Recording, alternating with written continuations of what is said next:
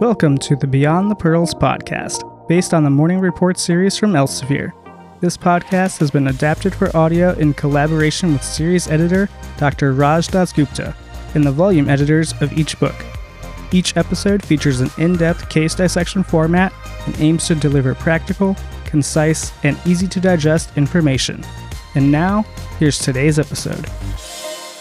Okay, Dr. Raj here, and this is going to be the last block of my high-yield summary of things that are going to be on your board exams, are being tested whether you're sitting in a classroom taking a test or on the wards. And what did we cover already? Man, there was sepsis, there was ventilator management, there were talking about cardiomyopathies. I can't even remember all of them. And if you want to get the follow-up, check out all my previous podcasts. Check out my website, which is going to be beyondthepearls.net. I'm excited. So let's kind of end this update summary. You know what? They always bring me back to mention something about sleep. And this was actually on the board exam, so I'm glad we're talking about it.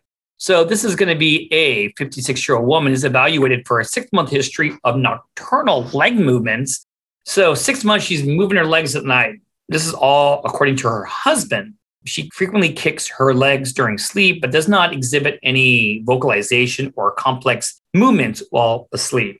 The patient is unaware of these movements, so she didn't know what was going on. It was the husband that tattled on her, all right, and has not had any sensory discomfort or urge to move the legs. So they're kind of telling you it's not really what? Like restless leg syndrome.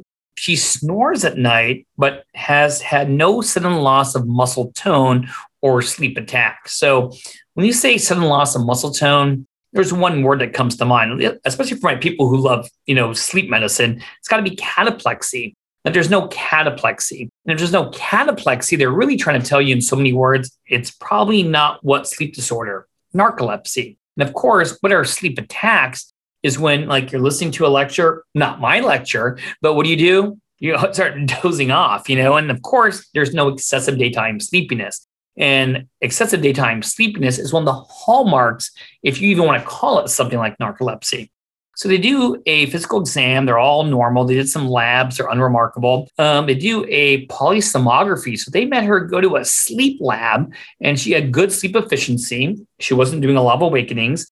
Her apnea-hypopnea index was low, which means she doesn't have obstructive sleep apnea. But this is kind of a weird phrase for those who don't know super too much about sleep medicine. There was an absence of motor activity during REM sleep. So is that normal or abnormal? That's the big question. So during REM sleep, she wasn't moving. That is pretty normal.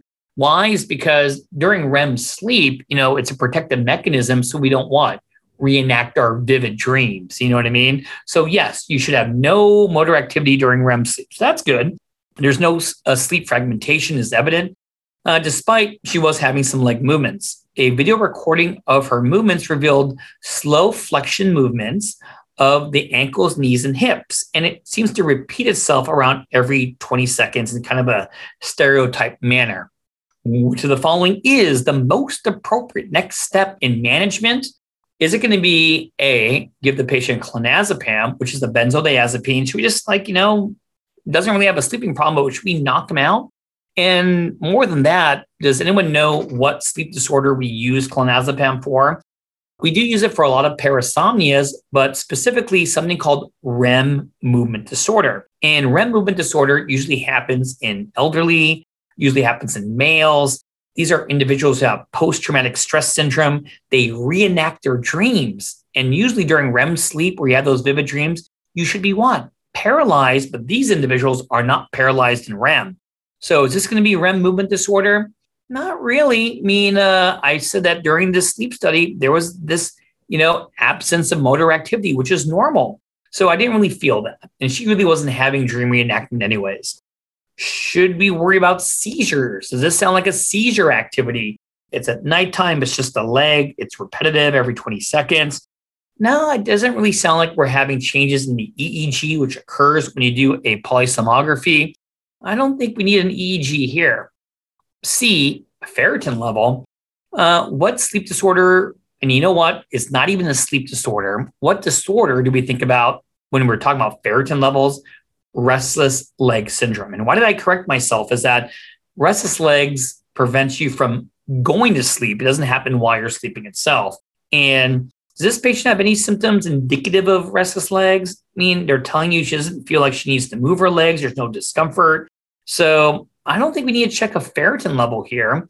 Should we start the patient on, I guess, brand name Lyrica pregabalin?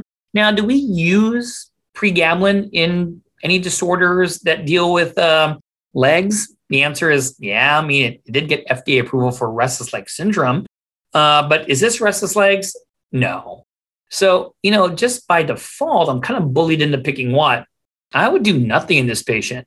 But who could tell me what the diagnosis is? And that's why this is going to be a great question for the board exams. This one's called periodic limb movements of sleep. So this is not the disorder. This is going to be periodic limb movements of sleep. This is characterized by periodic leg kicks that often have this stereotype flexion, and it repeats periodically during sleep. This was first described in the 1950s. In the olden days, we used to call this nocturnal myoclonus. And you know what? If there is no sleep disorder present with this, meaning that there's no sleep apnea, she's not tired and sleepy during the day, it's not causing her to have many awakenings at night, then it's all about reassurance. But please, terminology-wise, this is not periodic limb movement disorder, which can cause you symptoms during the day. So one more question, then we'll kind of finish off sleep, and I want to move on to something else. Which of the following statements regarding periodic leg movement of sleep is correct? So is it A, patients who have periodic limb movements of sleep generally present with complaints of repetitive leg movements during sleep? Not really, because it happens during what? Sleep. They don't even know what's occurring. How do they usually find out? Back to this vignette. Who is it? Always the husband, just kind of telling on their poor, hardworking wife. Someone mentions it. So the patient doesn't really mention it themselves. Does a periodic limb movement index greater than 15? Should that always be treated? Once again, test taking skills, that word always is always suspect. And the answer is that if it really is just periodic limb movements of sleep, just the sleep itself, no, they're asymptomatic. Now, if it was causing something like the disorder with daytime symptoms, sure, this could be a different answer. But for right now, no, I'm not going to pick B. Let's go down to E. These periodic limb movements of sleep commonly respond to an alpha-2 delta ligand. And you're just telling me, Dr. Raj, what the heck is an alpha-2 delta ligand? Well, those are the categories of drugs that gabapentin belongs to, pregabalin responds to. So Neurontin and Lyrica, using the brand names.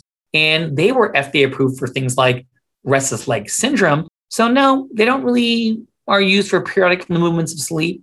How about D? They commonly respond to dopamine agonists. Well, once again, dopamine agonists are one of the drugs we could use for what? Restless leg syndrome, which this patient does not have. So just to having these periodic limb movements of sleep, I really wouldn't use those. Or C, prevalence of periodic limb movements is increased in people who have disorders such as a REM movement disorder. Now, even if you didn't memorize that fact, if you have REM movement disorders, you're going to have a lot of more movements because you don't have that paralysis in REM. So it kind of conceptually makes sense to me, especially comparing the other choices. The answer is going to be what? C. So when we talk about periodic limb movements of sleep, they usually affect people who are older in age, usually greater than 60. It can be associated with restless leg syndrome. Now, once again, restless leg syndrome is a clinical diagnosis. You don't need to have a in-lab sleep study, a polysomnography to make the diagnosis. But of course, if you get one and you see a lot of periodic limb movements, you may ask them about restless leg syndrome by doing a clinical and physical examination. It also can be associated with REM movement disorder. We mentioned that. Narcolepsy, and obstructive sleep apnea because of all the awakenings and arousals throughout the night. But periodic limb movements of sleep can occasionally cause arousals, but the movements itself, the patient is unaware of them. So once again, periodic limb movements of sleep do not have a consistent relationship with symptoms. So they usually don't cause insomnia or excessive daytime sleepiness. And most of the time, they're considered to be an age-related phenomenon, or maybe some kind of response to an arousal or something. But there are going to be individuals who do complain of excessive daytime sleepiness. And in that case, when they have symptoms or if they cause things like insomnia, we call it periodic limb movement disorder. So when we talk about how do we make the diagnosis, whether it be periodic limb movement or periodic limb movement disorder, you definitely need the polysomnography, that in-lab sleep study. We look at for something called the arousal index. How many times are you waking up and what's causing it? So the way I think about it is that if someone comes in for a sleep study, mainly because I'm always trying to rule out obstructive sleep apnea, if their apnea-hypopnea index or their respiratory disturbance index is normal or low, and their arousal index is very high, then I got to look for what is arousing them if it's not going to be the sleep apnea. And that's where these periodic limb movements may take place. And what are going to be some abnormal values? If you have a periodic limb movement index greater than 5 in children, you may want to do some further investigation. If it's greater than 15 in adults, you may want to do some further investigation. And this is an example of a polysomnography. And if you look at right here where it says left leg, you can see these little dashes. These are going to be these limb movements. And when I am teaching my sleep medicine fellows, there's going to be very specific criteria of how I diagnose a periodic limb movement. I just put it down here that says each of these limb movements got to last around 0.5 to 5 seconds in duration. They're separated by an interval of 5 to 90 seconds. And a series of these are going to be 4 or more of these limb movements that are going to be consecutive. Now, would I memorize this for a board exam? Probably not, unless you're taking a sleep medicine board. But I just wanted to show you what it looks like if I were to do a nighttime sleep study known as a polysomnography.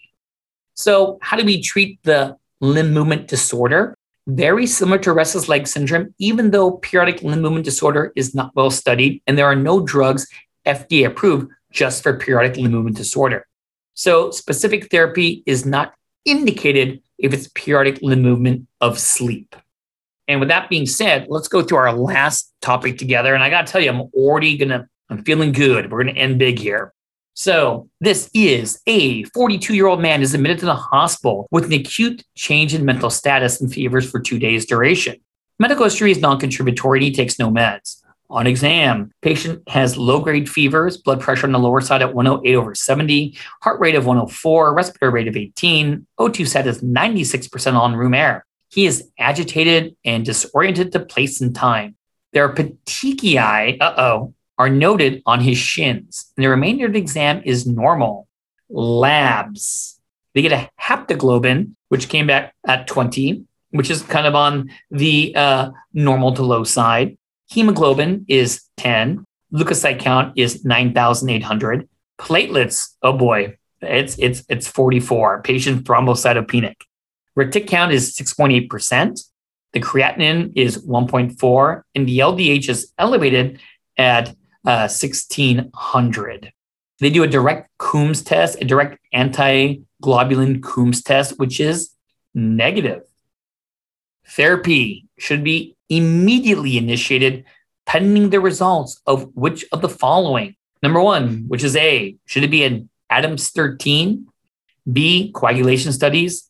C, peripheral blood smear. D, stool culture and testing for Shiga toxin. E, stool culture for Campylobacter. So what is the diagnosis here? So when you got an individual who has some fevers, who has probably the most important thing, which is thrombocytopenia, the hemoglobin's low, all these things put together, signs of hemolysis like a high LDH level. Well, what is going to be something on my differential? And they also mentioned that, his mental status, he's disoriented. Yeah, it screams what? TTP. And what's going to be something you could order right away, get the results to initiate therapy because starting therapy is important? You got it. Get that peripheral blood smear. The answer is going to be what? C. And what are we looking for on that peripheral blood smear? Oh, look at this. Schistocytes. So you know what? In a couple of slides, I'm going to give a huge talk about how do we work this up. But yes, the answer is TTP, and it belongs to a category of disorders known as MAHA, microangiopathic hemolytic anemia, and we're going to talk about that shortly. But my second bullet point is prompt diagnosis is critical because TTP is fatal in 90% of patients if you don't start therapy right away. And you're going to ask me, well, what is that therapy? You got it. You got to do this plasma exchange. Many of you guys call that what? Plex. 18-year-old man is evaluated in the emergency department for abdominal cramping and bloody diarrhea for 6 days. Young person, bloody diarrhea. Medical history is unremarkable, and he takes no meds. On exam, afebrile, blood pressure is low at 98/60, heart rate is 100, respiratory rate is 16. O2 says 98% on room air, and the abdomen is tender without guarding or organomegaly. The exam is otherwise unremarkable. Labs. Oh boy, this haptoglobin is undetectable. It's low. Hemoglobin is low at 6. Leukocyte count is 6,800. Platelets are low. Thrombocytopenic at 37. Reticulocyte count is 9.8. Creatinine is elevated in this case at 3.6. And they do a urine analysis. There's blood in the urine. There's proteins in the urine. There's not really any RBCs going on here. So what's going on? And there's no leukocytes. And there's some granular CAS in there. They do a peripheral blood smear, as you should. And they see what? Schistocytes. They don't see any platelets or scant platelets without clumping. They do a direct Coombs test, and once again, it's negative. What is the most likely diagnosis? So is this going to be some kind of autoimmune immune hemolytic anemia, which is choice C with thrombocytopenia? Probably not, because why? That Coombs test, it's what? It's negative. Is this going to be a rapidly progressive glomerulonephritis and RPGN? Well, is that going to answer for the haptoglobin? Is that going to answer for the schistocytes that they see? Is that going to cause the platelets to be low? That's choice D. The answer is no. Is this going to be DIC, disseminated intravascular coagulation? I mean, I don't see how that's going to cause some of the findings here that when we're talking about the creatinine going high at 3.6, you can't really answer that. So it's not going to be E. So it really comes down to, is this going to be a typical hemolytic uremic syndrome, HUS, that's choice B, or choice A, which is going to be atypical hemolytic uremic syndrome. And what really separates those is the classic history. What's that classic history? An individual who gets what? Diarrhea. Probably from what? E. coli. From what? The Shiga toxin. So based upon this, I'm going to go with what? B. And this is the classic thing we talk about. When we want to evaluate it, I have this wonderful flow chart here on the right for those who are going to go to beyondthepearls.net, my website. It's all going to be on there.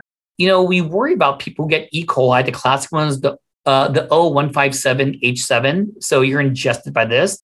And maybe 3 or 4 days later, you get what? Abdominal cramping. That's why I always cook your hamburgers. You get some non-bloody diarrhea. Then 1 or 2 days later, you get bloody diarrhea. And most of the time, you get your self-resolution around 95% of the time. But sometimes, you can get HUS, hemolytic uremic syndrome. And when we talk about hemolytic uremic syndrome, though we always kind of clump that together with TTP, people with HUS, the U for uremia, these individuals go into renal failure. Why? It's because that Shiga toxin that's associated with that E. coli strain, not only does it trigger thrombosis, resulting in this thrombotic microangiopathic problems, but it also binds to the renal mesangial cells and podocytes and renal tubular cells, causing direct damage to the kidney itself, causing that acute kidney injury. When we talk about the typical HUS, care is usually supportive. And of course, there's something called atypical HUS, and we're going to talk about that in 1 second, but it's always good to repeat myself. And this one is mainly due to overwhelming complement activation. We're activating the complement. And it's usually not preceded by a diarrhea illness. And why is this so important? There is actually a very, very, very expensive antibody, monoclonal antibody, that got FDA approval for atypical HUS. We call that eculizumab. So with that being said, why did I bring this up here for these next couple slides? High yield for the board exam is talking about hematology. How do you approach a patient who has low platelets? So one of my favorite questions is, what is the best first initial test to evaluate thrombocytopenia? The answer always peripheral smear. you want to look at the peripheral smear. So that's what I have here on the bottom is a peripheral smear. And you know what I don't see here? I don't see any what? Platelets. So you always want to confirm the diagnosis by looking at the peripheral smear. What did I put above here? I mean, I can't resist. USMLE Step 1, basic science. That where do you get platelets from? It starts off with a hemopoietic stem cell that turns to a pro-megakaryocyte that turns to a megakaryocyte. And it's pieces of these megakaryocytes that break off to form what? Platelets. And then when someone has thrombocytopenia, review the medications. You know, there's so many medications out there, whether it's going to be vancomycin, whether it's going to be, things like linezolid, whether it's going to be things like proton pump inhibitors or H2 blockers. So there's so many things. You want to look at the medication list. Of course, look at recreational drug use, alcohol exposures. Look for dietary restrictions. People may be B12 deficient. That's going to be very important. And of course, you look for people with other disorders that can be associated with thrombocytopenia, HIV, Hep C, people with just cirrhosis from the, hypersplenism, or even in some cases, thyroid disorders. So now that you know the patient is truly thrombocytopenic, how do you categorize your thought process? Well, do they have low platelets because there's decreased production at the bone marrow level? Or is there increased destruction that can occur? So for decreased production, think about bone marrow infiltration like myelofibrosis, metastatic tumors, granulomatous diseases infiltrating the bone marrow, nutritional deficiencies like B12 and folate, or just abnormalities in stem cell maturation like myelodysplastic syndrome or aplastic anemias. And of course, other cytopenias can be associated with having low platelets. If there's going to be an increased destruction of platelets, it's going to be one of two things. Is it immune mediated, meaning there's antibodies, or it's non-immune mediated? And if it's going to be immune mediated, what are the two antibody diseases? It's going to be ITP, which is immune thrombocytopenic purpura. There's antibodies killing the platelets. Or it's going to be things like HIT, heparin-induced thrombocytopenia. If it's non-immune mediated, what are those things? Hey, you have hypersplenism or splenomegaly. You have DIC, disseminated intravascular coagulopathy. Or this is why we're here today, to talk about what? MAHA, microangiopathic hemolytic anemias. And you know the two MAHAs on the boards are TTP and HUS. And what did we just finish talking about? You got it, TTP and HUS. So this is my favorite slide I created just for you. So anytime we talk about what are diseases that confuse one another for the board exams, it's got to be across the top. Is it ITP, immune-mediated thrombocytopenia? Is it going to be TTP that we see up there? Is it going to be hemolytic uremic syndrome? Or is it going to be DIC, which is going to be disseminated intravascular coagulation? And what I want to go over today is how do you work them up? We'll talk about the pathogenesis. What are going to be the platelets, hemoglobin? What do you see on peripheral smear? What's the creatinine going to be? D-dimer, the PT-PTT INR, the fibrinogen level. And of course, I'll say a little blurb about treatment. So when we think about immune-mediated thrombocytopenia, well, why does that happen? Remember, you get autoantibodies, antibodies against those platelets.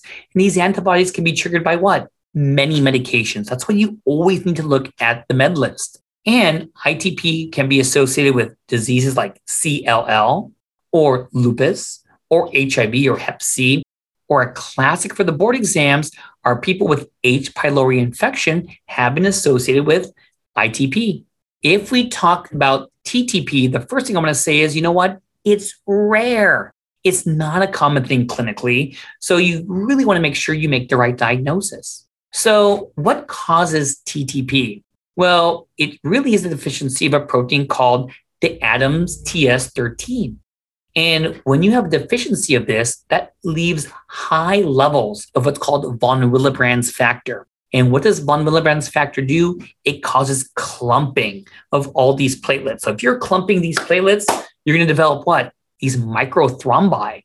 So you get what? These thrombi that are formed, but the platelets are going to be what? Low. And that's why you're thrombocytopenic. So how do you get TTP? Well, two ways. Number one could be genetic.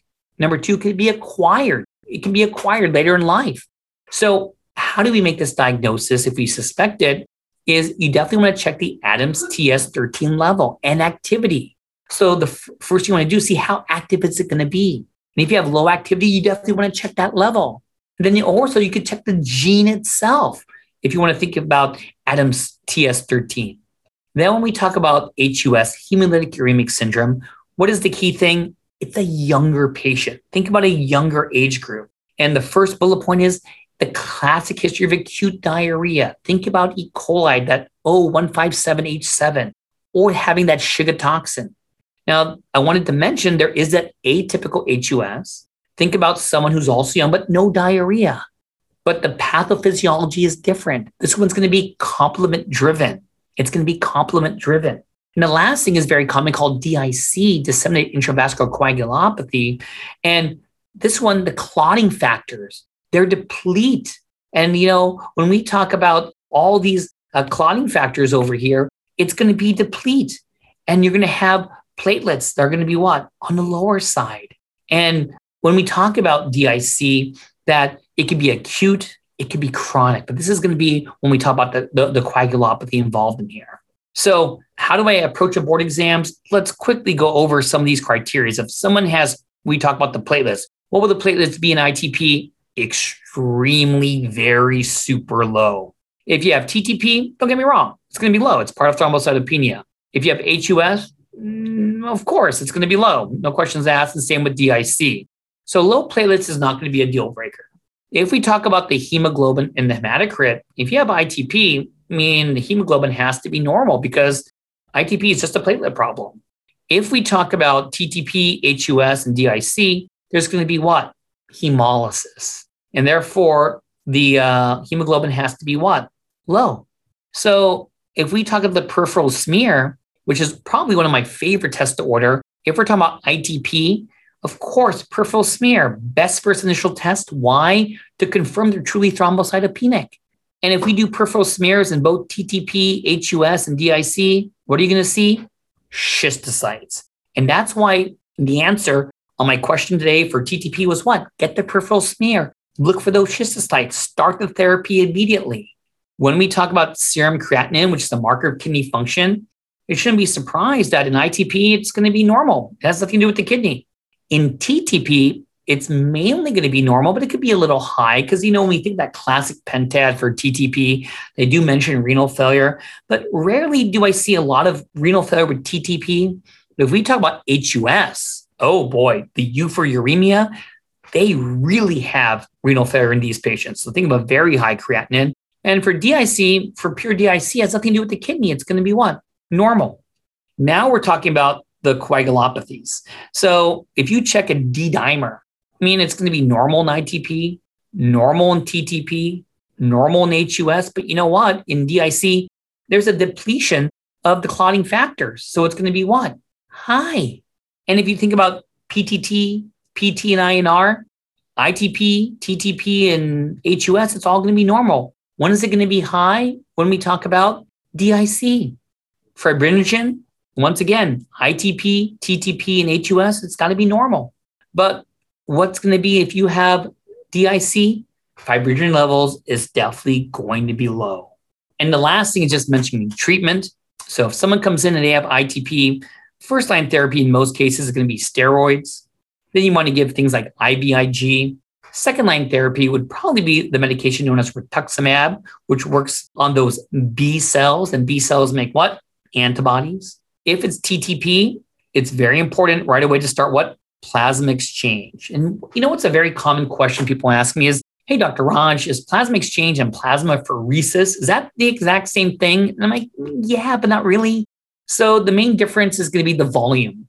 So when you talk about plasma exchange, that's going to be just literally what it means, exchanging the entire volume, But when we do a pheresis, it's going to be smaller volume.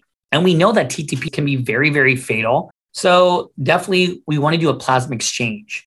Some individuals may give a little FFP, while we're waiting for the pheresis machine to come. That's not wrong, but the treatment is a plasma exchange. And if they're going to be refractory, you may think about steroids, you may think about rituximab, and then there's a medication that's super expensive for refractory TTP called caplacizumab. I hope I said that right, which is one of those drugs very niche towards refractory TTP. If you have HUS, classic HUS, it's very supportive. But if you have atypical HUS, well, remember the problem here is with complement, and there's a very expensive drug called eculizumab, which is FDA approved for that atypical HUS. And last but not least, if you have DIC, the answer is, in most cases, just treat the underlying cause. So if you could put this together, I hope I gave all the answers to how to evaluate someone who comes in with thrombocytopenia, focusing on the MAHA, the microangiopathic hemolytic anemias. That's all I have, and I hope you enjoyed this. So no matter where you're watching this, on my website, my podcast, hey, be sure to follow me on Instagram, check out my books, check out my website, and I will hope to see you one day live and in person. Thank you for listening to the Beyond the Pearls podcast from Inside the Boards. This podcast is executive produced by Christopher Brightigan and Dr. Patrick Beeman. This podcast is for educational purposes only and is not intended as medical advice. Ars longa, vita brevis.